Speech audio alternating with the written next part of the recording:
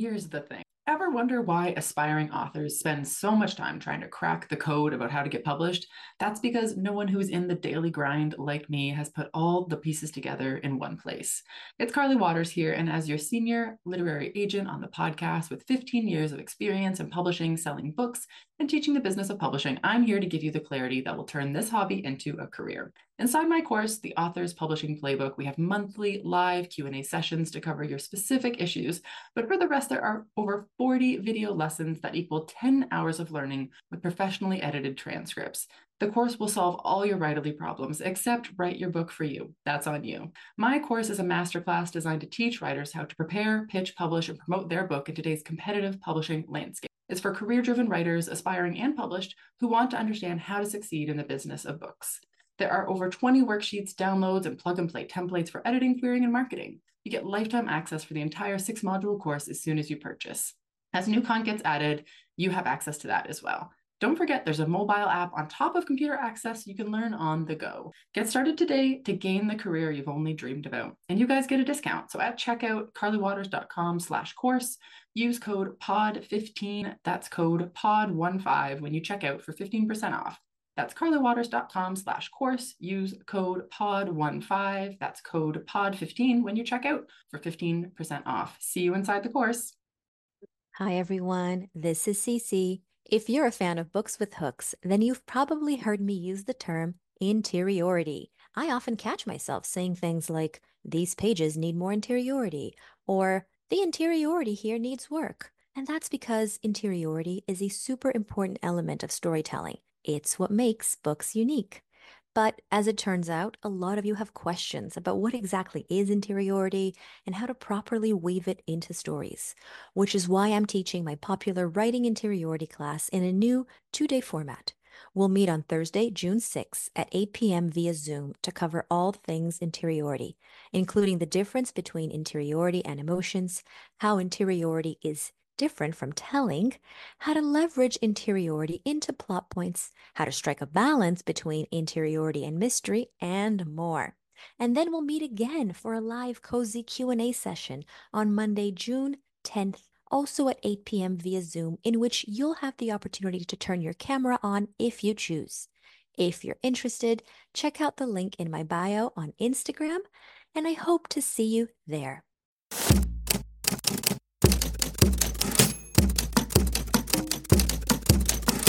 Hi there, and welcome to our show, The Shit No One Tells You About Writing. I'm Bianca Murray, and I'm joined by Carly Waters and Cece Lira from PS Literary Agency. We'll be kicking off today's episode with our usual Books with Hooks segment, after which we'll go to today's guest. Hi everyone, welcome to another new format, Books with Hooks, where we have 2 authors on the show to discuss their submissions with us, one for Cece and one for Carly. It's our great pleasure to welcome Sally and Catherine, who have each submitted to one of the agents as per our new submissions criteria on our website, and then Cece and Carly chose their work to discuss today. So we're going to begin with Sally. Welcome, Sally. Will you get us kicked off with your query letter? I will. Thank you. Dear Cece, thank you so much for your wonderfully insightful podcast, The Shit No One Tells You About Writing. I recently found it and has made an enormous difference in my writing career. You have all given me a boost I needed to start querying again. I'm submitting to you my 55,000-word upper middle grade manuscript, The Truth is a Lie. Readers of When the Prophet Calls by Melanie Sumrow and Fighting Words by Kimberly Brubaker Bradley will enjoy this book. It is also similar to The Sacred Lies of Minnow Bly by Stephanie Oakes, but for an upper middle grade audience. I want to be transparent and let you know that I was agented by Redacted and out on submission with this book until July of 2021. Separation from my agent was not personal, but was because she moved to a new agency. I have the submission list and would be more than happy to answer any questions regarding this situation. When 12-year-old Sarah wins an art contest, she keeps the win a secret from her family and friends. As a devout member of the truth, Sarah must follow the rule of keeping separate from the worldly and all they believe, or risk not being saved when Jehovah destroys the earth, sparing only those who follow him fully. Sarah feels separated from Jehovah and guilty as she tries to maneuver through school and the truth. But when she discovers a dark secret within the truth, her entrapment in the cult becomes apparent. The truth begins to unravel around her, one lie after another, until Sarah must choose between staying or saving herself and someone she loves by running to the world she was taught to fear. I bring authenticity to the truth as it is a fictionalized story of my life growing up in this cult. I have also included the story of many others who I met online and in support groups. While the story is dark, I bring a brightness and friendship that develop, fulfilled dreams and passions, found families, faith, hope, and acceptance, all on an upper middle grade level. Readers will be invested in Sarah and her complex situation. I have also compiled a list of facts about the truth for editors who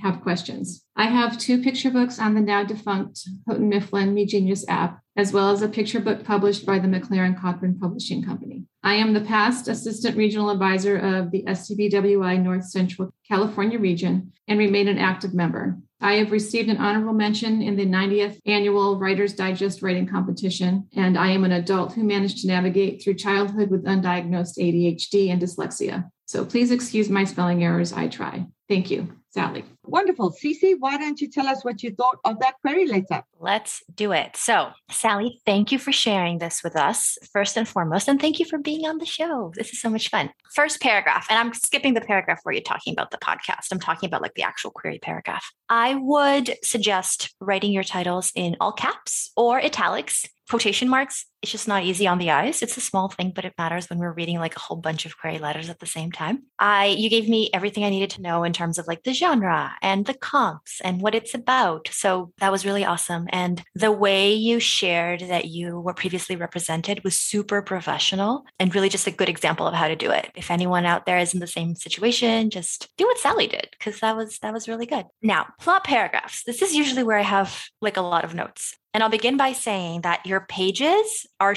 way stronger than your letter. If you want one of them to be stronger, that's fair, but you still want the letter to be just as strong as the pages, right? And the reason for that is really because of the vagueness in the plot escalation. So you start out with the line when 12-year-old Sarah wins an art contest, which is a great line. It hooked me right away. I thought it was a great place to start, and I was really intrigued. Oh, so like an art contest. And I actually had the question, wait, why would she enter the art contest, which you answer in the pages, which again, it's great. But then when you start saying, but when she discovers a dark secret within the truth, I started going, well, can we be more specific, right? Because it feels like this happens early on in the book, because that's what sets her on her journey of having to discover whether or not discover, but I guess of having to decide, if that's even the right verb, whether she'll stay or she'll go out into the world or stay within her community. So if it happens early on, I think it's okay to share what that truth is, or at least to give some indication, because dark secret is just very vague. And then the same thing happens with the subsequent sentences. The truth begins to unravel around her, one lie after another. Like, what does that mean? It's well written in the sense that the sentence structure is strong, but I don't know what's happening. I don't know what is unraveling exactly, what the lies refer to. I don't even know what the general theme is. And I think I'd like to understand that more. And I don't think it's a spoiler. It could be wrong, but if it's happening early on in the book, it's not a spoiler. I think it's a part of her hero's call to action. And also, I would love to understand the relationship between the art contest and the journey she goes in, because I feel like there must be a connection, because you started with that. So I think I would love to know that. But this is more of an extra, right? Like, to me, specifying what exactly is the problem with the truth, or the thing she uncovers, and what unravels is essential. As well, saving someone she loves. No, tell me who this someone is. Like, I want to be invested in the specifics, right? However, the other note I gave you, which is about wanting to understand the connection between that and the art contest, that's more of an extra. I think it would make it stronger, but it's more of an extra. And then I loved the next paragraph where you mention how you bring authenticity, because it's essentially a fictionalized story of your life growing up in this cult. I always appreciate it when authors share that, because it just means that, as an agent, one of the things that I strongly believe in is lived experience in fiction, which can be sometimes as small as like the emotion you felt that you're just changing into a totally different thing, or as something more direct. So I always love, it's the first question I ask in every author call. what inspired you to write the story. And you're telling me, so that's awesome. Wonderful, Cece. Thank you. Carly, did you have anything that you wanted to add to that? Yeah, I just wanted to add one thing, because this is a situation that we don't cover too much in the podcast, which is previously agented people and submitting again. So I just wanted to share my 2 cents on that. So what I think is interesting here is obviously this book has been on submission. So it is very important that you share that. And obviously, as we said, we think it's great the way that you covered it. The only thing else I would emphasize is the fact that you are, in addition to this, working on things that are new, right? Because obviously as a new agent coming on board, you want to focus on what's coming next. So it doesn't have to be in this section, because I don't want you to delay us getting to the plot. So I don't know if you have put that here, but in your author bio, you could say like hard at work on my next blank, whether it's why a middle grade picture book, right? So just, you want to show your career author, right? Like, you got a whole career ahead of you and you're excited about this future path. So I thought you handled that really well, but I wouldn't add any more to that section, but at the bottom, just kind of explain how you're prolific and things like that. Excellent point, Carly. Thank you. Before we move on to discuss your pages, Sally, did you have any questions or comments for Cece based on her feedback on your query letter? No, that was very helpful. I have totally forgotten to include what I'm working on now. So thank you. And the vagueness in the other paragraph, that's very helpful. I can not be a lazy writer and get in there and do what I need to do. I don't think it's laziness. I think it's because you don't want to share spoilers.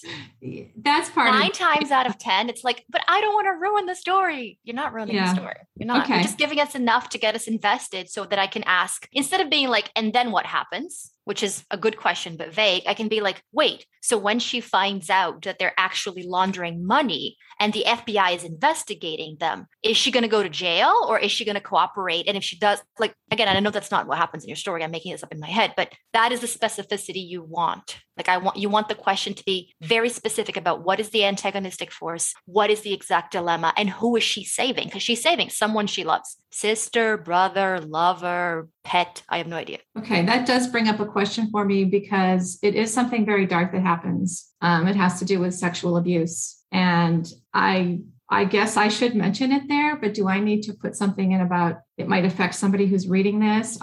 Should I? I mean, especially if it's something like this, I think you kind of have to, right? Because it also becomes a content because if it's note. hidden, because if it's hidden and then we don't find out until later on, somebody might be triggered later on. So you would want to specify that as early as possible. It feels like what we've talked about trigger warnings before and all that. I know it's so I know authors really feel like it is a giveaway or a tell or something like that. But I just want to remind you and everybody listening that the point of the query is just to hook us, right? The whole point of the query is to get us to want more. And yes, for the sake of this podcast, we're going right from query into pages. But a lot of times I'm reading the query, requesting the material, and then reading the chapters like weeks later sometimes, right? And so there is a very distinct moment that happens between the two of them. So I would say give us more, as Cece said, right? Give us more there. And in addition to the content note, it's also the treatment. If the secret that's going to be unraveled is that kind of secret, the treatment of the part before the secret even comes to play is totally different from the treatment of a different secret. So it does matter. The tone matters. I would just say it. And I don't know enough about middle grade to give you any real suggestions of whether this is okay or not. I mean, I've obviously read middle grade as a kid, but that's where my experience ends. I am not a middle grade agent at all, but it seems really dark, which I typically love, but I also represent adult. Okay, right. So Sally, will you give us an indication of what's contained in those opening pages? Okay, so the opening pages is setting up my character in school and how she's trying to stay invisible and away from the world. And she's very afraid of anybody coming up to her and talking to her and interacting with them, because she's just been taught to fear the world. The world can take her away from Jehovah, and then she will lose her life. So she has to go to school, obviously, but she's also starting to question things. She really wants to do her art, and she's not understanding why art is a bad thing. She's not allowed to participate in sports or do any music or anything like that. So she's just starting to question that in the beginning. And she does have one friend who is in the world. She kind of keeps her at an arm's length away because she can't let her in. So that's the beginning of the story. Wonderful. Thank you. Okay, Cece, what was your take on those opening pages? I need to take a second to say that the writing is really, really, really strong.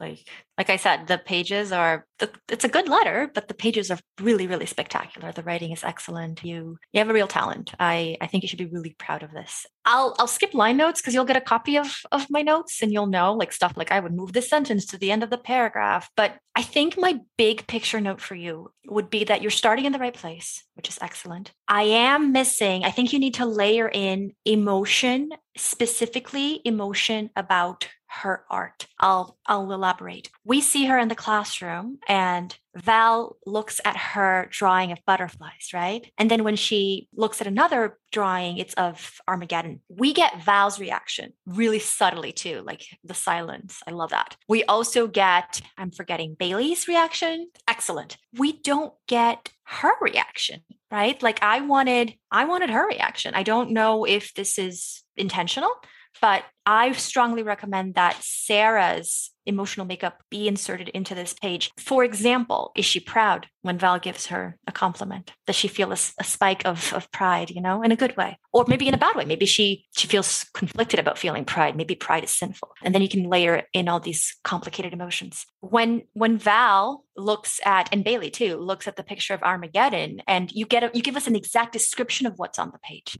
but there's no emotion woven in. And I wanted the emotion to be woven in. I get that they are safe during Armageddon, right? And then behind them, the bolts of lightning are shooting down on the non-believers. But what does that make you feel? Not you, Sarah. What does that make Sarah feel? Is Sarah, I'm assuming she's feeling all these emotions. I'm assuming she's feeling safe in her faith, but also concerned for her friends or maybe other things. And how she feels says a lot about her. And I am talking about emotions specifically as it relates to her art, because her emotions when it comes to her friends and the boy that she kind of runs into and accidentally like raises her hand on his, very well done. I absolutely could understand where she was mentally in these scenes. But when Val confesses that she entered Sarah in the art contest, Sarah doesn't ask what drawing she entered. She would have to ask. That would be the first question. Wouldn't that be the first question? What drawing of mine or what portfolio? Someone tells me that they entered my creative writing in a contest that I have no idea about. My first question is going to be, what piece? I'm going to be dying of curiosity. And we get like 2 pages of her thinking about this and not asking herself that question and asking Val that question. She needs to ask Val the question. And then final note about emotion. Sarah bumps into Gabe. Okay. And then we see her thinking, please forgive me. It was an accident. I didn't mean to touch his hand, like speaking to Jehovah. Is Gabe, this is a question for you, a central figure in the story, at least as a supporting character?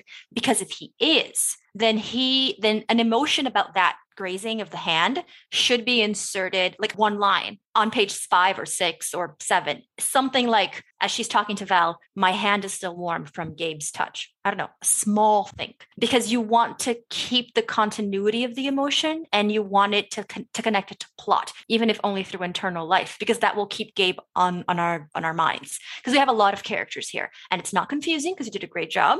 But if Gabe is important, just like Val seems to be important, then I want her thinking about Gabe just once more after the collision. Does this make sense? Am I being helpful? Yes, you are very helpful. And you found a little plot hole there that I don't know how many times I've read this manuscript and never thought about adding the picture that was submitted. It just went right over my head. So thank you. You're too close to it. That's fair. Yeah. This is what writers do. When we write as writers, we imagine, that they know, or we imagine the picture in our mind and we see it so clearly that we sometimes forget to have other characters asking these kinds of questions, because for us, it's so evident that we wouldn't even think to ask it. So Sally, my question to you is what kind of emotionality did you picture her feeling as she was looking at these things in terms of what Cece was asking? It's kind of a mixed emotion. She's proud of her artwork, but then again, she's really not supposed to be drawing the artwork. So I'm going to have to figure out that balance between the fear and the pride. But Cece, don't you think that's even better? Because that's even better. Emotions are better than anything else. That's exactly right. Okay. First of all, because it's realistic. We never feel one thing only. That's total BS, right? Like, so she should be feeling conflicting emotions. You want the spectrum, but you also want emotions that theoretically to the untrained eye wouldn't go together. technically you wouldn't be guilty and proud of the same thing. But again, that is exactly how humans feel. We are walking contradictions. We feel guilty and proud of the same thing. So please weave that in because it's so powerful. And I don't know if you noticed, it's exactly what I was hoping she would feel, right? Like I was hoping she would feel a spike of pride, but then guilt because of her faith. So that's excellent. That's just even better. Don't go for a balance, go for layers. Yeah, and that push and pull is always so interesting. And like Cece said, when we know how she's feeling, that tells us so much about her as a character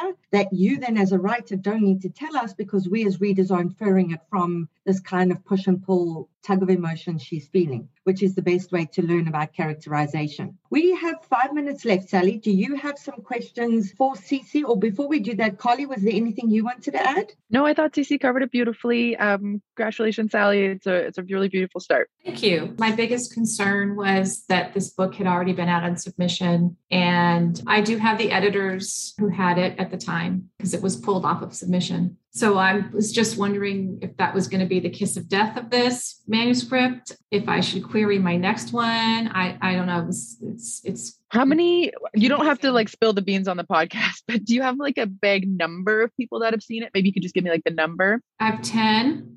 That were pitched. Okay. 10 that were pitched. 5 of those were no's. So there was still 5 that had it. Okay. So there's still a lot of people left to go, right? It's not like it was like 30 people, so there's still a lot of people out there. It's very important information to know. To be honest, it will scare some agents away. It won't scare all of the agents away, and it won't scare the right agent away.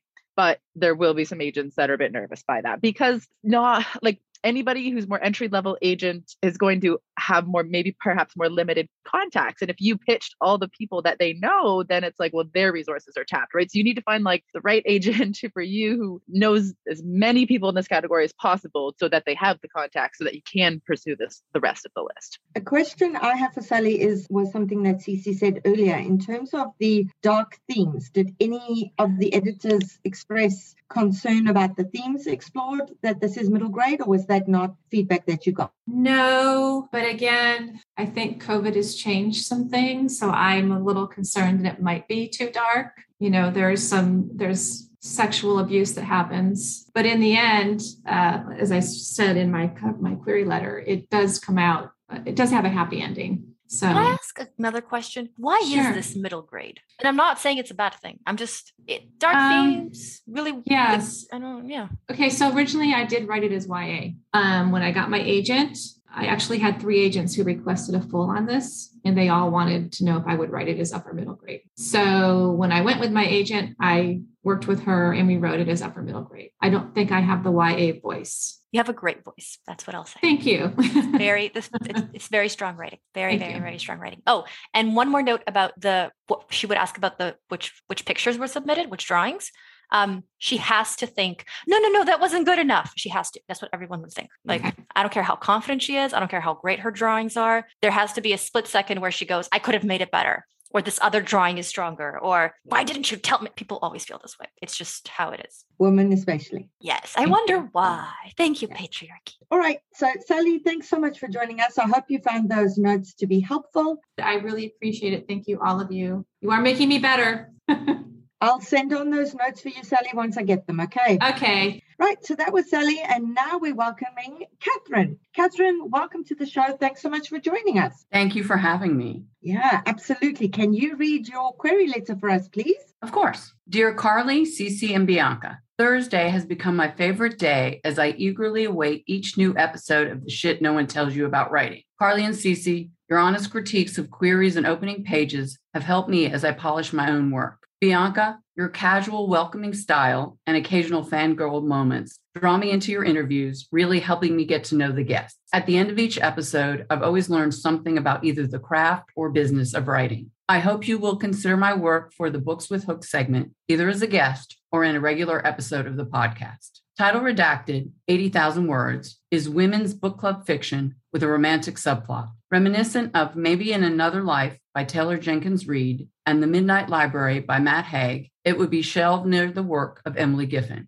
40-year-old Suzanne James thought she'd missed out on motherhood until her beloved sister died, leaving her responsible for 3 kids under 3. Now, a year into this stay-at-home mom thing, she's struggling struggles with the, quote, joys of parenting with little help from her workaholic husband. Then she runs into Trick Bramble, the sexy musician who broke her heart in college in the 80s, who she never, well, hardly ever, thinks about anymore. She learns he only left because she didn't answer his letter, a letter she never received that could have changed the course of their lives. Wondering what if she boards a novelty time machine and is shocked to actually arrive in 1988 on the day she and Trick broke up. Back in her big-haired, acid-washed, jean-wearing 20-year-old body, Suzanne finds out what happened to Trick's letter and, more importantly, warns her sister of the plane crash that will kill her. Suzanne returns to a life completely different from the one she left. She married Trick, but it's nothing like she imagined it would be. Her sister's still dead, and now Suzanne doesn't have custody of the kid, who she misses like crazy. To fix this mess, she's got to get back on that damn time machine. But when it malfunctions, taking her to different versions of what might have been, she realizes she might be living the wrong life. She must figure out where she belongs and find her way there without sacrificing her sister. Sprinkled with pop culture references from the 80s and 90s,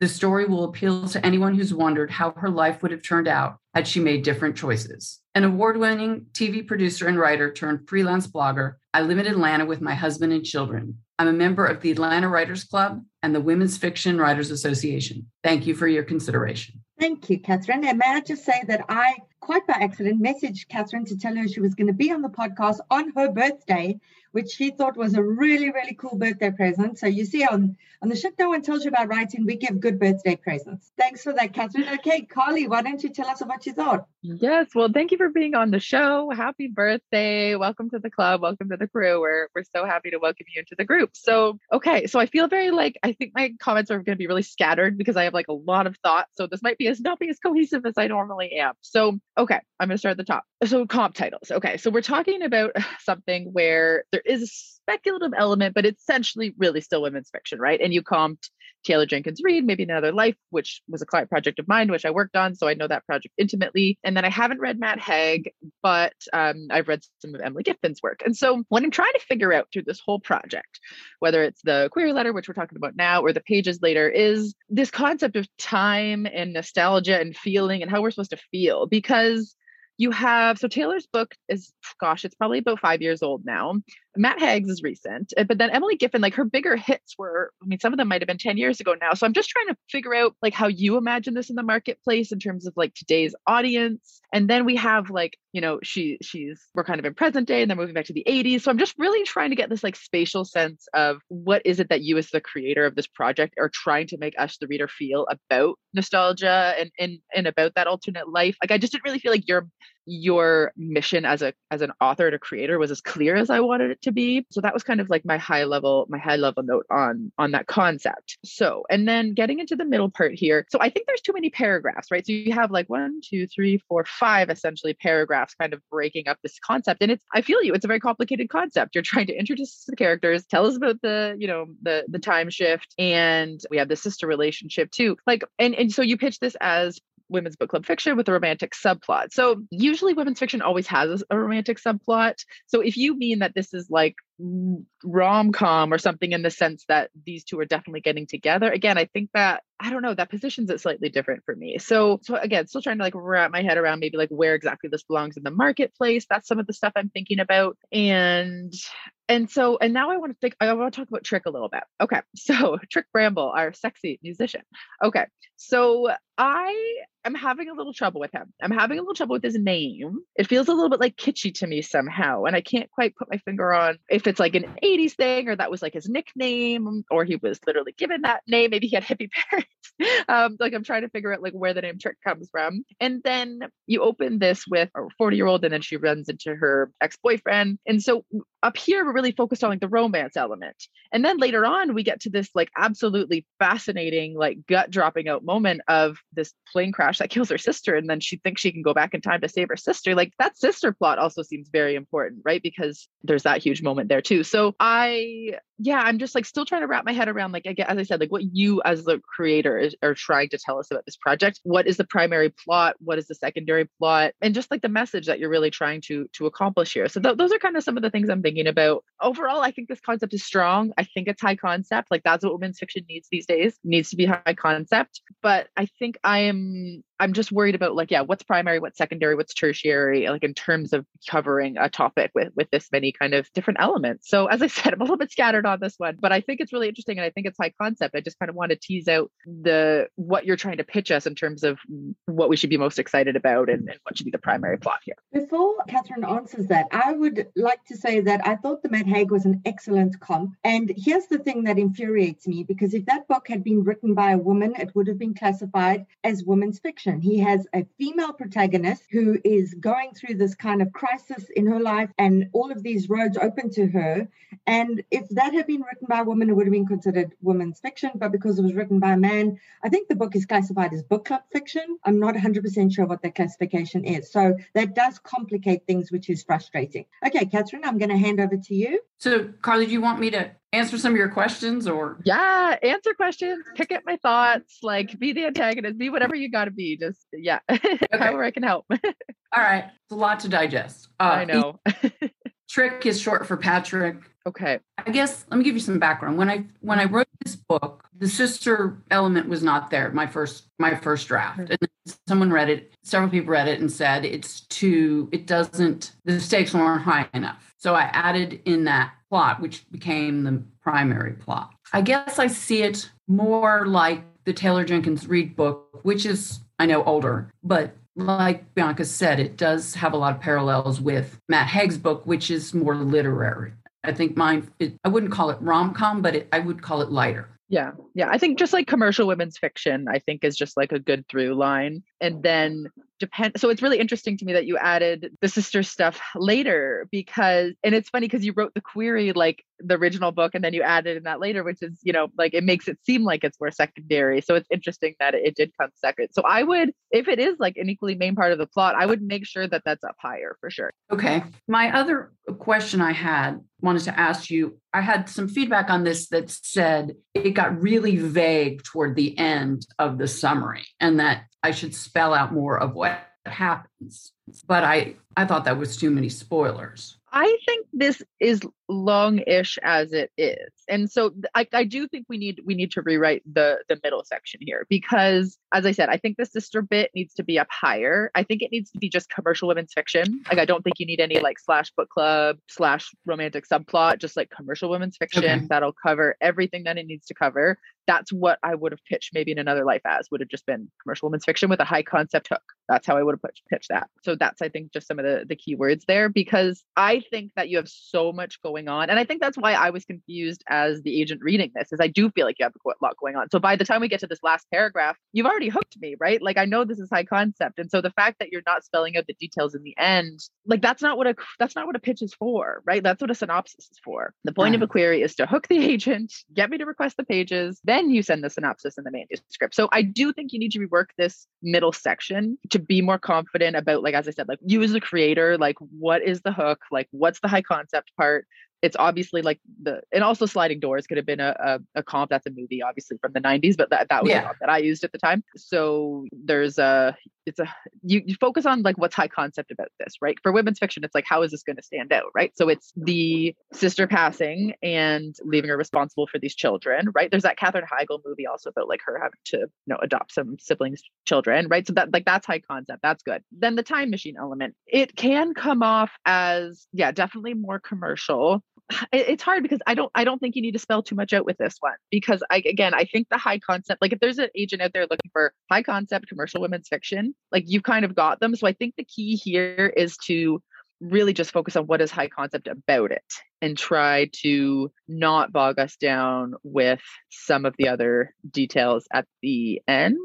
Try to slim it down. I don't know, Catherine, if you've read The Post-Birthday World by Lionel Shriver. Perhaps read that as well, but that is more literary, but it is that sort of Sliding Doors kind of book as well. So that might be something, but if it's not that literary, then definitely don't comp that, because she's very literary. All right, Catherine, will you give us a bit of an overview of what's in those opening pages before Carly shares some thoughts on them? Certainly. So Suzanne arrives in Athens, Georgia, the town where she went to college, and she's wandering the streets. She's noticing how things have changed and how they don't match her memories. And then she runs into her old boyfriend, Trick, who she hasn't seen since he left her for another girl 20 years ago. And she finds she's still very attracted to him. and she's talking to him. They were interrupted by a phone call from her husband, who's home with the kids. Annoyed, he has to, as he calls it, babysit, and he needs her help figuring out what one of them wants. Meanwhile, we see Trick taking selfies with two college-age women. And when Suzanne gets off the call, we learn they recognize him because he's in a local band. We also find out Suzanne's in town for a friend's mother's funeral, but she got the time wrong, and the service won't start for several hours. So when Trick invites Suzanne to have lunch with him, she agrees because she has the time and she wants to know more about how this man compares to the boy she used to love. Awesome. Thank you. All right, Carly, what was your take on those opening pages? Okay. Number one, timestamps. Great. We love them. We're timestamp people around here. So we find out we're in Athens, Georgia. You laid that out for us. The thing that I'm very interested about is you said October 2008, present day. That's 13 years ago. So that isn't present day now. It's contemporary, but it's not present day. So I'm very interested in, number one, why it's in 2008, other than just like the math obviously involved with like making somebody, with the time travel and making it in the 80s, and you wanted the 80s, 90s nostalgia. So I'm assuming that that's why. But so I would take out the present day bit because it's not present day, right? So that I would just like strike that through, but definitely let us know we're in 2008 because I really do adore the timestamps. So my next thing here is that I'm very conflicted about whether this is the right place to start, because somehow there is inherent tension built into this, right? It's like, she's coming back for a funeral. Like we know that there's something happening here. There's a reason she's back. She's running into somebody, an old flame, as we know, but it's so tempting to go into backstory here. So tempting. And you avoided going into backstory here, which technically is the right thing to do. But in this case, I feel really uninvested in this lunch they're having because I don't know anything that's going on other than you telling me that there was a romantic backstory here. Like, so for example, on page 1 here, you're saying like, little by little chain stores and restaurants were invading, pushing out the dive bars and the quirky shops that made Athens unique. Like, I think you need a little bit here of like the bar where X happened or the shop where she bought Y, or like really infusing that personality in this moment without the temptation to dive into backstory, but just that personal element. Like, to me, it just felt like I wasn't clear on why this mattered from that emotionality point of view. And then that brings me to Trick, or Patrick, our love interest here, is as a reader, why I am supposed to be invested in him, because we know they don't end up together.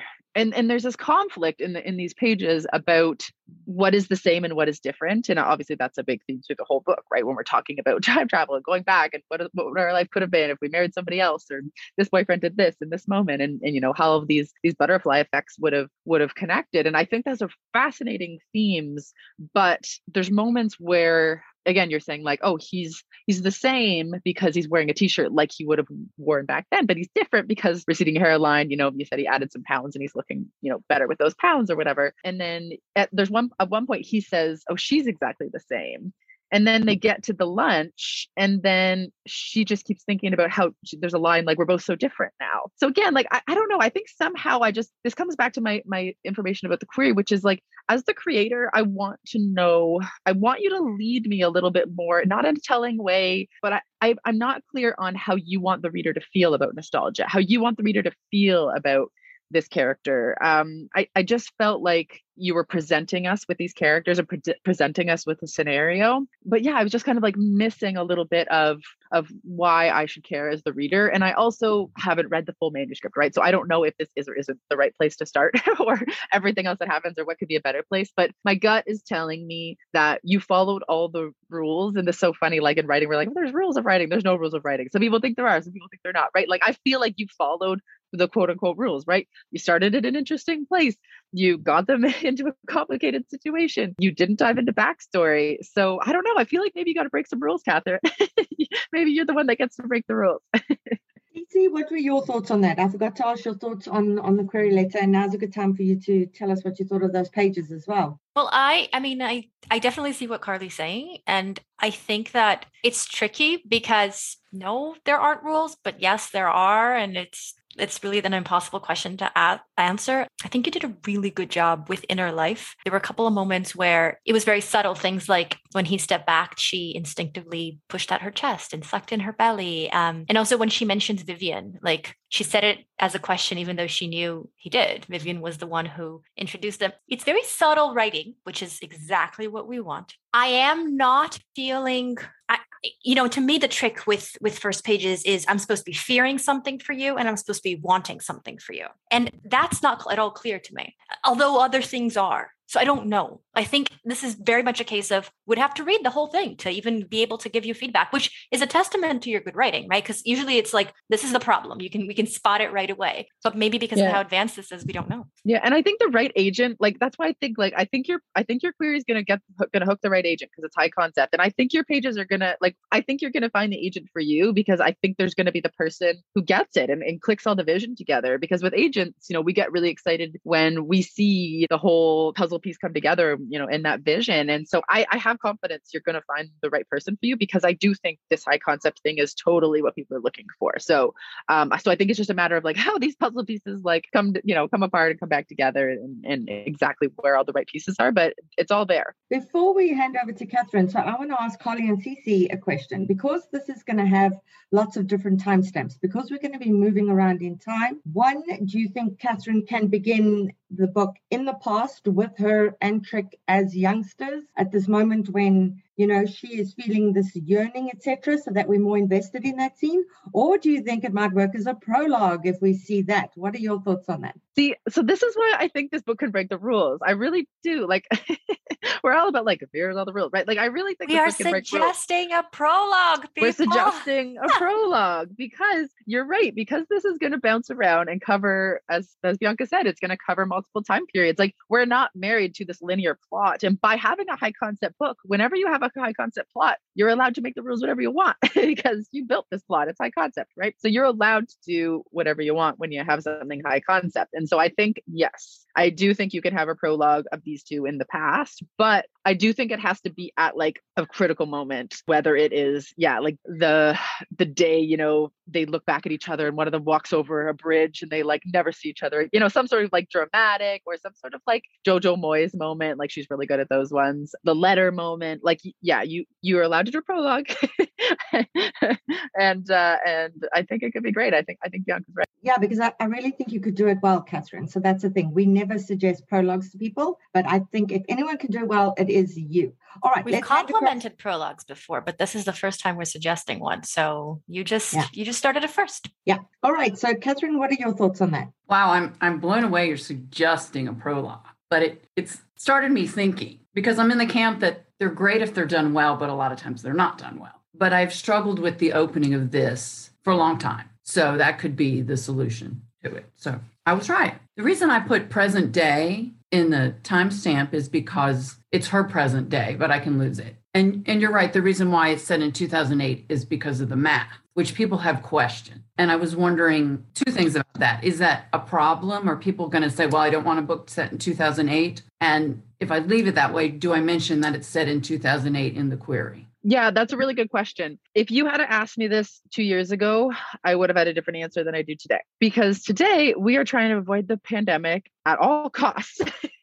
So the fact that you're going back a little bit and helping us avoid the pandemic, like editors, nobody wants to read about the pandemic, right? Like, that's kind of the consensus of contemporary fiction. So the fact that you are letting us do the math, like, go back a little bit, I think works in your favor. 2 years ago, I would have said the opposite. I would have said that does, raise some questions for me. But I do think with us trying to avoid the pandemic, but still being contemporary, the math being fun, I think what will be the make or break factor for this is how good you write the 80s, right? Like, we haven't read your 80s yet. How well you write the 80s, how well you write the 90s, because how nostalgic we are for it and how you're able to capture it. Because if we don't feel, and again, like, doing something well or not well is like the most subjective, word in the world, right? So it's like, whenever agent falls in love with it or whatnot, right? It could be anybody, but doing it in a way that people connect with and makes us feel something and all of those things. If you write the 80s really well, that is part of the high concept hook of this, right? And what could set it apart and what makes it unique. So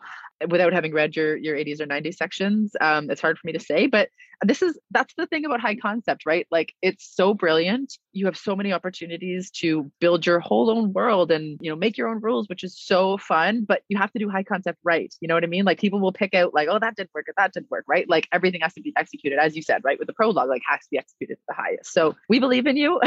That's what we have to say. But yeah, you got a tough job ahead of you. Do you have any other questions for us, Catherine? No, I think that you answered all my questions and gave me a lot to think about. And I'm just very thankful that I had this opportunity, and I appreciate it all. If you would like to try that prologue, Catherine, and send it off to me, I'd be happy to critique that for you. Oh, well, thank you very much, Bianca. I will do that. Yeah, we know it can be really overwhelming. So like, just sit with the notes, and if there's anything that comes back up, just let us know. And yeah, you're always, I always say everybody's so brave for putting their work out there, and everybody learns from it. But obviously, we hope most of all that you learn from this. So let us know how the notes connect. I will definitely do that. Thank you so much. And you now have a badge. First time that we ever suggested a prologue badge. Just saying, there are badges. All right. I'll wear it with pride. Last thought to leave you with is it doesn't even have to be a prologue, because remember, if this is a time jumping story, you can begin chapter 1 in the past, date stamp it, give us that insight into the characters, give us everything that an opening chapter needs, which is conflict, which is tension, which is an introduction to a character who's having an emotional shift. And then chapter 2 could be this chapter, and then chapter 3. So because this is not a linear time kind of story, lean into the time jumping even more. There's nothing to say you can't do that either. So something as well for you to think about. Alrighty, that's it for us for today. It was wonderful having Catherine and Sally on our Books with Hook segment. And now we go to today's guest. Before we go to today's guest, this is just a reminder that we've got the virtual retreat coming up in January, the last weekend of January, and you definitely don't want to be missing out on that. For more details, go to my website, biancamarais.com, look at the courses, services, and retreats tab, and you'll find the full lineup there and the link on where to sign up for that. And also a reminder that our Ko-fi supporters get access to exclusive additional content on our Ko-fi page every Thursday. So if you would like access to that, again, look at the website, biancamarais.com, and you'll find a link there on how to become a Ko-fi supporter. We just registered my youngest kid for kindergarten. I cannot believe it. One of the tricky things about my kids being in French immersion school and not having French as a language myself is I'm honestly worried about how I'm going to assist with homework as they get bigger. They're young now, but I see it coming. We are honestly so lucky, though, to live in a city that's bilingual, and we have bilingual friends and francophone friends. So I know it's going to be easy for our kids to pick it up. Me, on the other hand, I am worried about me. I grew up somewhere where French class was not taken seriously, and now I have to make up the difference. And that's where Rosetta Stone comes in. As the most trusted language learning program available on desktop or as an app, it really immerses you in the language you want to learn. Rosetta Stone teaches through immersion, which is a proven way to learn a language. Instead of memorizing and drilling vocabulary words, you learn by matching audio from native speakers to visuals, reading stories, participating in dialogues, and other practical language skills to fast-track your ability to communicate fluently. There are no English translations in the product. You're honestly getting trained to listen, speak, read, write, and think in your new language, which is what everybody wants. Rosetta Stone users especially love the speech recognition feature. As you practice speaking, Rosetta Stone uses advanced voice recognition technology to match your audio, the audio from native speakers, and then give you feedback on how well you're pronunciating the words so you can really hone those pronunciations. It offers 25 languages from Spanish, French, Italian, German, Chinese, Korean, Japanese, even Dutch, Arabic, and Polish. This is the best language program because they have been an expert in the language learning field for 30 years and used by millions. Thousands of companies and government organizations use Rosetta Stone to support language training online. Of all the apps, Rosetta Stone uses the best speech recognition technology, so it compares your sound waves to those of a native speaker for better feedback to improve.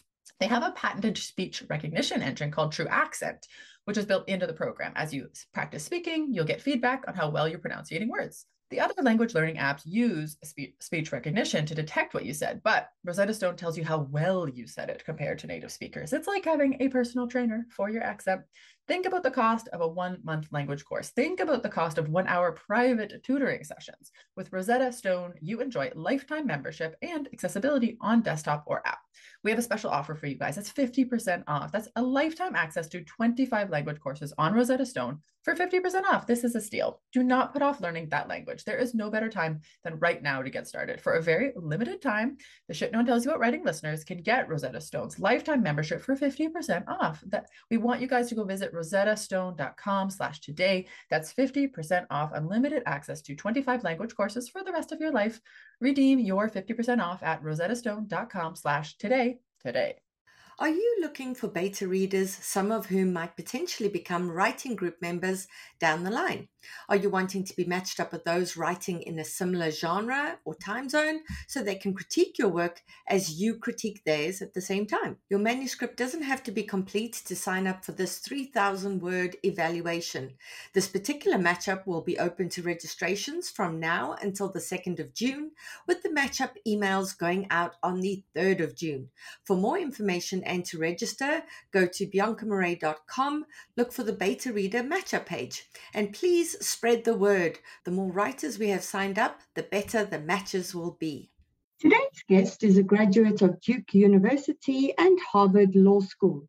Drawing from her unique experiences as an attorney and entrepreneur, she crafts transcultural stories that touch upon contemporary women's issues. Black Girls Must Die Exhausted is her first novel, which she calls The Epitaph of My 30s. A proud native Detroit, she lives in Los Angeles. It's my pleasure to welcome Jayne Allen. Jayne, welcome to the show. I'm so excited to have you on today because your story is just so incredibly inspiring, and I know our listeners are going to be as inspired by you as I am. So welcome. Thank you so much for having me. Yeah, absolutely. So you have had a very interesting journey to publication. So for our listeners, you know how difficult it is to get agents. And after you get an agent, you know how difficult it is to get a publisher, especially, one of the big 5 traditional publishers. And, many listeners get a ton of rejections. They don't get agents. And so they feel like this is a judgment on their work, because if you can't get an agent, it means the book is terrible. And you have discovered for yourself, Jayne, that this is not the case. So could you take us through your journey to publication, beginning with when you started writing this book and what inspired you? Sure. And I would just like to say that the thinking that because you can't get an agent or you have difficulty getting an agent, making that mean that your manuscript or writing is terrible is definitely not an automatic truth. And so I just wanted to say that just before I start saying anything. And when it came to my writing, what I had done previously is practiced. I wrote nonfiction and I just started bit by bit. I think there are a lot of questions that you have as a writer about ability and worthiness and, value of your work. And so I started trying to answer those questions for myself, starting with just, can I write something of book length? And that was in the nonfiction space. And I did that a few times and just learned slowly over the years and practiced writing and understanding what it means to write for someone other than myself. I came up with the idea for fiction, my first novel, in 2016. And I did not ever imagine I would write a novel or could write a novel. And I didn't even know where to start, but I had this idea for a story, and the idea came from my own life inspiration. And that was how I was personally feeling. And I felt, based on the experience I was living in at that time, and in general, it was around, I'm a Black woman, and that societal experience at that time felt very heavy for me. And it was the time of the US presidential elections. We were at this place where, regardless of who people were for, it was this real moment of potentially having the first female president. But it was also coupled with that a moment of understanding that there's actually a glass ceiling that exists. And we were talking about breaking a glass ceiling, but the fact that there is a glass ceiling, there are these limitations to the experience of womanhood that are unwarranted and still pervasive. And that felt heavy in that space. And also there was just a sense of, where there were killings at the hands of police, there were all kinds of issues that were coming up with respect to the experience of Blackness in society that also felt very heavy. And I felt unseen, I felt unprotected, and I felt uncelebrated. And that was the most important issue, uncelebrated, because all of the other things I was persevering through. I was shouldering it and pushing forward and still finding joy and still finding moments to smile and still having laughter and still showing up as a friend and as a partner and all of these things. So really, I was feeling uncelebrated. And I decided that that was a necessary thing to do, to create. I wanted to write something that would be an acknowledgement and a celebration of the experience that I knew best. And so that was where this idea came from. And I thought I would use fiction to explore that experience and to do those things. So I did not know how to do that. And I had to learn, and I decided that it was something that could be learned. And I think some writers and people come to the perspective of writing that, it's something that comes from the heavens and you're just born with this ability. And I believe that all things, tools, skill sets can be learned. And so that was what I set out to do. And I took classes. I took writing classes.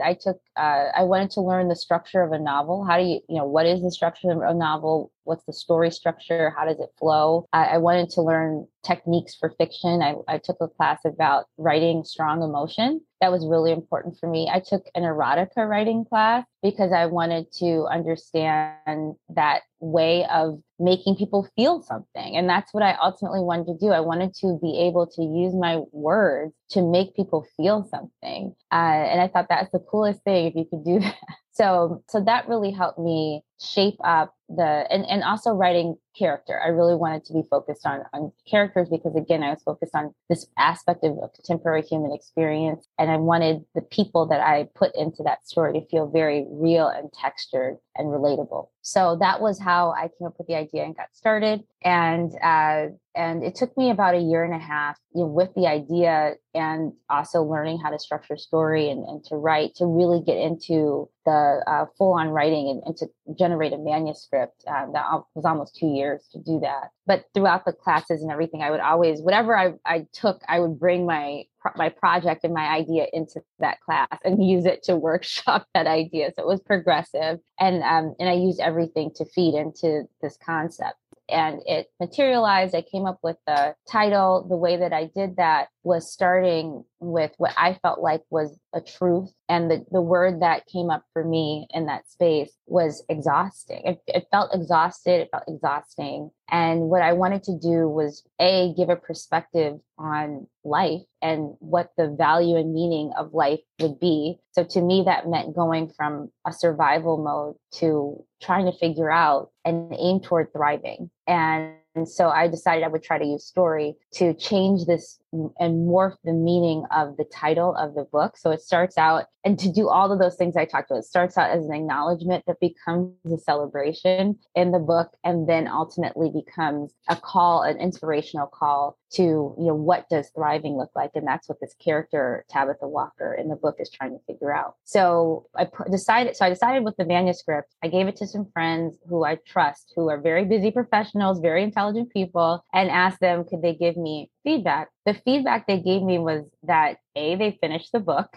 B, that they enjoyed it, and C, they wanted more. And it was very enthusiastic. These are not people that would tell me something just for the sake of telling. And that's very important. I really wanted honest feedback because I felt like even if it was negative, I could build on that because I had developed a practice of learning, and I'd already made this an iterative experience. So I had a foundation to deal with whatever negative feedback would be. But I didn't get negative feedback. So my dad was the person that encouraged me to go seek a traditional publishing deal. I felt like having a Black female protagonist in this way in contemporary fiction, I didn't see a lot of that. And so I wasn't sure how this was going to go, approaching gatekeepers who tend to look backwards at what the market has been and don't really look forward and think, what should it be? But I did it anyway. I think I went to about 12 agents or so. Some didn't even respond. The rest that did respond were either pretty nasty or said, we don't love the protagonist. We don't like this protagonist, or we can't connect to the story, which I thought was a little bit strange because as a first time, a debut novelist, a first time writer, I thought, oh, maybe they'll say my story is bad, or I can't write, or this is a jumbled mess that doesn't make sense. But that's not what it was. It was about liking the protagonist, which I don't think is a prerequisite for fiction, and connecting to the story, which I also think is strange because ultimately it's a human story. And because they're having an experience that might be other than yours, that does not exempt them from their humanity. So can I jump in there? So were most of these agents, and I'm just going to say it straight out, were most of these agents white? Because something that I've seen play out on Instagram with bookstagrammers, and we've seen it with so many of these gatekeepers, is that so many of them are white. And so they want to see their own experience reflected back to them. And the minute it's an experience that they can't immediately relate to, then they say, oh, this character is unrelatable, which is incredibly frustrating because, as you say, human experience is human experience. Wanting to thrive and wanting to strive for joy is a universal thing. And it shouldn't be, well, this is a black thing or this is a white thing. So was that what you were feeling like, that these gatekeepers were sort of all white, and so publishing had become so white that they couldn't embrace a story with a black protagonist? Well, I think it's a little bit more complex than that. So the answer is yes, predominantly, but also with Black, I did approach some Black agents and they just didn't respond. So that I did not get a response back at all from them. So I will say that. And I think that the issue is more complex than that. I think that the publishing industry as a whole is very white, and the perspective is very white, and the assumptions are skewed towards whiteness in a lot of respects as it pertains to who they think the reading audience is and who is targeted and who makes the decisions based on their gut feeling. And so there's a lot of things that skew towards whiteness and not really weighting or valuing the underrepresented perspectives, and that's partially because of lack of representation. So it's nuanced, and I think that what you said is really a good indicator and reflection. When people say, I want to see my own experience reflected. Well, if your own experience is from the perspective of whiteness and society, and what you see and what you live, then you're going to automatically feel like you can't connect because it's on the surface if you believe it that way. And then if you're projecting on behalf of what you believe is a predominantly white reading audience, or people who only want to read about exactly themselves, then you're going to make decisions and project that way. So there is an element of bias that I think it takes a lot to unpack and to think about and to really challenge. But I do see a willingness in some respects to challenge it. But that doesn't change the experience for a writer coming to and trying to approach this space and currently with something new or something underrepresented or a minority perspective or something like that. So I think it needs to be acknowledged at minimum, in this space right now, as people are making efforts to change it, and to be said to writers who are writing these other perspectives, that's not you. There are questions that you may have about, is your writing good enough, or are you ready for this space? And if you're not presenting something that matches, whatever the current leaning is, you may get a rejection that is not deserved. And you may have just have given up, because I know a lot of writers would have gotten, those rejections, or agents who just didn't reply, and they would have gone, okay, I'm giving up. And it breaks my heart to think that this book may never have seen the light of day if you had allowed that to, set you back and go, okay, this is a reflection of the work. So tell us what you did after you got those rejections, or that absolute silence. I saved them. But the great thing, and I think all experiences that you have are, you use them or you'll need them in some way later, even if they don't necessarily seem like they'll be valid in the moment. And for me, I had spent a lot of time in marketing and really focused on audience and the market and people and the end recipient of whatever is being created. And what I believe for the reading audience is that this book, even though it's from a Black female's perspective, is universally a human story. And I believe that the reading audience, regardless of what perspective they have lived, racially or otherwise, or even from a gender perspective, could relate to this story. And so what I decided to do was give readers the last word. So that was something that was important to me, because coming from a place of curiosity, I wanted to know. I wanted to know what things actually were. And I thought, I don't need to get the answer about the value or my writing ability from this gatekeeper space. I really would rather get it from readers. And I would really actually like to learn something about readers, because I do believe that the market's ready for something new and different. And if that's true, then maybe this opens the door for other people. So that was really what powered me through and past that feeling and that moment of rejection, was that maybe I can use this to learn something or to open a door that seems to be closed right now, that actually needs to be open. So I used my knowledge of marketing and branding and everything I could pull together. I researched, all of the components of a book production process, pulled all of that together, hired editors. I had a story editor. I had a copy editor, all of the things that I could think of to professionalize the manuscript and the work and to put it into an end product. A cover designer, an amazing cover designer, Manira Musabal, did the original cover, and put it out and decided that to let it find its audience and to hopefully be able to open a door for other people. And so what did happen was that when the book reached the market, it did start to collect its audience, and it started to become something that readers did gravitate to naturally and by word of mouth, in part because this was an underrepresented perspective. And they were like, oh my gosh, I'm seeing myself in fiction, or I've never seen this perspective before, and this is important for me to see. And fiction is gives that to people. So that was how we got to the book becoming, coming to market, and how I got past the moment of rejection. I just made it bigger than just me. How did you reach your audience then as a self-published writer?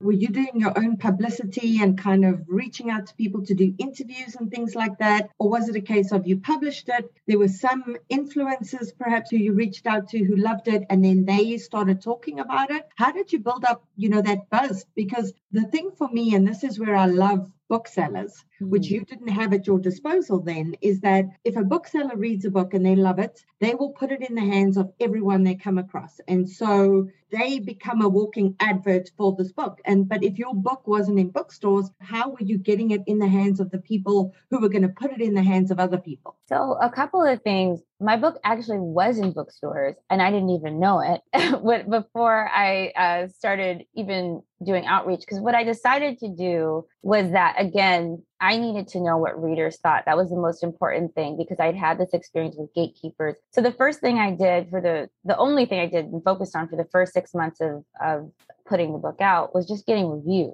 So I had my book on NetGalley. I had my book, it was available for sale and on platforms, but I just really focused on NetGalley, and I focused on reviews. And it just so happens that a lot of booksellers are also on NetGalley, and also book clubs and other reviewers. It just so happened that one thing did really kind of launch my book in a lot of areas that I had no idea about. Also, the way that I chose to distribute my book, I made sure that my book was distributed through Ingram Spark as a indie pub author. I don't like to use, I say self-pub, but it's not really self-pub it's not like it's just me, myself, dropping a book into it. It's a whole undertaking. So I think, when we use that nomenclature, it sort of negates a lot of the elements that a lot of writers who are publishing independently have to do, and expenses we have to undertake, and teams we have to build, and all those things. So I think it's more indie pub, but I made sure that I used Ingram Spark, which allowed bookstores to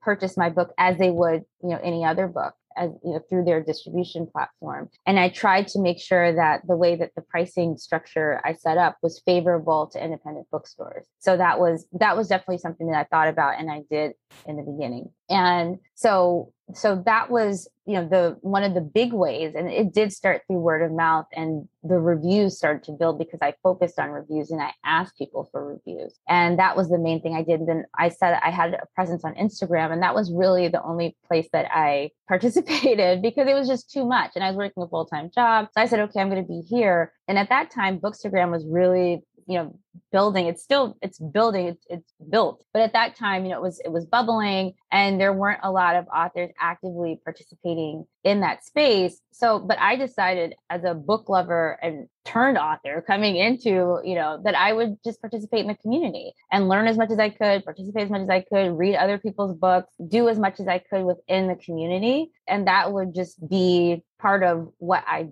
do and did.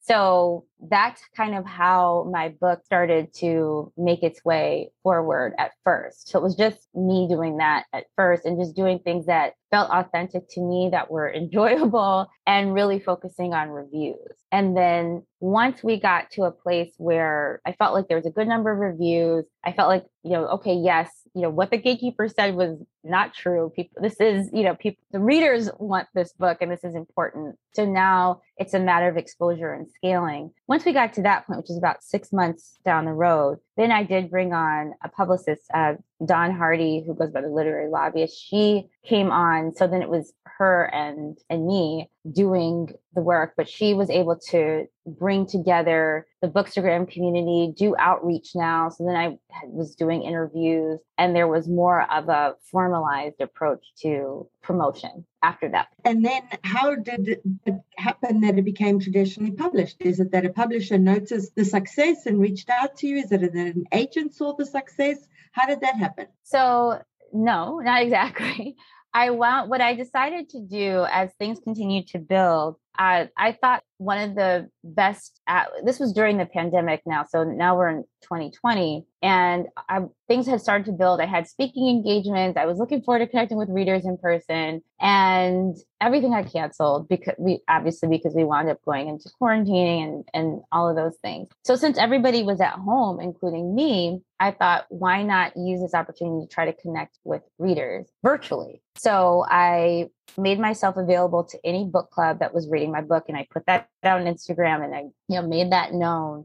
And that turned into doing over 60 book clubs across 5 continents. And it gave me an incredible opportunity to connect with readers. But in one of those book clubs, one of the people connected me to my agent directly. And once she and I connected, Lucinda helped her, and I told her the story. She was able to see the whole community that had been built, and everything. It was just all there, and it was everything that had been built over the prior year and a half. And she said, this is really unusual to happen, but I think we can get a traditional deal for this. I think a publisher would understand. And it was the Harper Perennial team at HarperCollins who got it right away and acquired the trilogy plus a standalone book, and just basically understanding the community around the book and the need for this topic and to this direction. So they've been incredible as a team, and they've been incredible to work with, and it has just been a great journey. Well, from my side, for our listeners, Black Girls Must Die Exhausted is amazing. You need to pick it up if you haven't already. Jayne, I absolutely loved it. And when I think of all the things that went into making this book and all the things that could have stopped this book from coming out in the world, it boggles the mind. And it makes me so incredibly happy that you were intrepid and that you just believed in it so much, and that you championed your own work to this degree. And for the listeners out there, let that be a lesson to you as well, that no's don't mean it's a reflection on the work. And I can't wait to read your next one and your next one and your next one, and to have you back on the show, Jayne. We wish you much, much success. Thank you so much. And that's it for today's episode. If you have any questions about writing or publishing, please email me at theshitaboutwriting@gmail.com, and I'll do my best to get them answered for you. I hope you'll join us for next week's show. In the meantime, keep at it. Remember, it just takes one yes. Here's the thing. Ever Ever wonder why aspiring authors spend so much time trying to crack the code about how to get published? That's because no one who's in the daily grind like me has put all the pieces together in one place.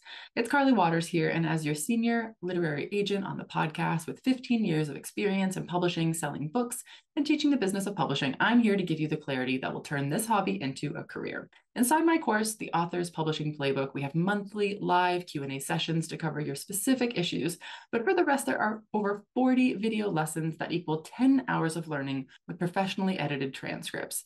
The course will solve all your writerly problems, except write your book for you. That's on you. My course is a masterclass designed to teach writers how to prepare, pitch, publish, and promote their book in today's competitive publishing landscape. It's for career-driven writers, aspiring and published, who want to understand how to succeed in the business of books.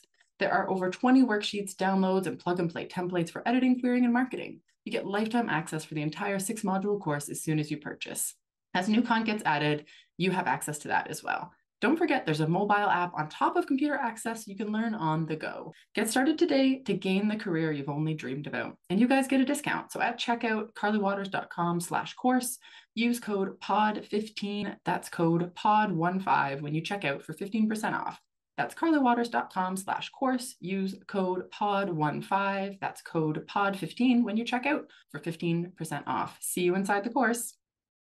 Hi, everyone. This is Cece. If you're a fan of books with hooks, then you've probably heard me use the term interiority. I often catch myself saying things like, these pages need more interiority, or the interiority here needs work. And that's because interiority is a super important element of storytelling. It's what makes books unique. But as it turns out, a lot of you have questions about what exactly is interiority and how to properly weave it into stories, which is why I'm teaching my popular writing interiority class in a new 2-day format. We'll meet on Thursday, June 6th at 8 p.m. via Zoom to cover all things interiority, including the difference between interiority and emotions, how interiority is different from telling, how to leverage interiority into plot points, how to strike a balance between interiority and mystery, and more. And then we'll meet again for a live cozy Q&A session on Monday, June 10th, also at 8 p.m. via Zoom, in which you'll have the opportunity to turn your camera on if you choose. If you're interested, check out the link in my bio on Instagram, and I hope to see you there. Here's the thing. Ever wonder why aspiring authors spend so much time trying to crack the code about how to get published? That's because no one who's in the daily grind like me has put all the pieces together in one place. It's Carly Waters here, and as your senior literary agent on the podcast with 15 years of experience in publishing, selling books, and teaching the business of publishing, I'm here to give you the clarity that will turn this hobby into a career. Inside my course, The Author's Publishing Playbook, we have monthly live Q&A sessions to cover your specific issues, but for the rest, there are over 40 video lessons that equal 10 hours of learning with professionally edited transcripts. The course will solve all your writerly problems, except write your book for you. That's on you. My course is a masterclass designed to teach writers how to prepare, pitch, publish, and promote their book in today's competitive publishing landscape. It's for career-driven writers, aspiring and published, who want to understand how to succeed in the business of books. There are over 20 worksheets, downloads, and plug-and-play templates for editing, querying, and marketing. You get lifetime access for the entire 6-module course as soon as you purchase. As new content gets added, you have access to that as well. Don't forget, there's a mobile app on top of computer access you can learn on the go. Get started today to gain the career you've only dreamed about. And you guys get a discount. So at checkout, carlywaters.com/course, use code POD15, that's code POD15 when you check out for 15% off. That's carlywaters.com/course. Use code POD15, that's code POD15 when you check out for 15% off. See you inside the course. Hi, everyone. This is Cece. If you're a fan of books with hooks, then you've probably heard me use the term interiority. I often catch myself saying things like, these pages need more interiority, or the interiority here needs work. And that's because interiority is a super important element of storytelling. It's what makes books unique. But as it turns out, a lot of you have questions about what exactly is interiority and how to properly weave it into stories, which is why I'm teaching my popular writing interiority class in a new 2-day format. We'll meet on Thursday, June 6th at 8 p.m. via Zoom to cover all things interiority, including the difference between interiority and emotions, how interiority is different from telling, how to leverage interiority into plot points, how to strike a balance between interiority and mystery, and more. And then we'll meet again for a live cozy Q&A session on Monday, June 10th, also at 8 p.m. via Zoom, in which you'll have the opportunity to turn your camera on if you choose. If you're interested, check out the link in my bio on Instagram, and I hope to see you there.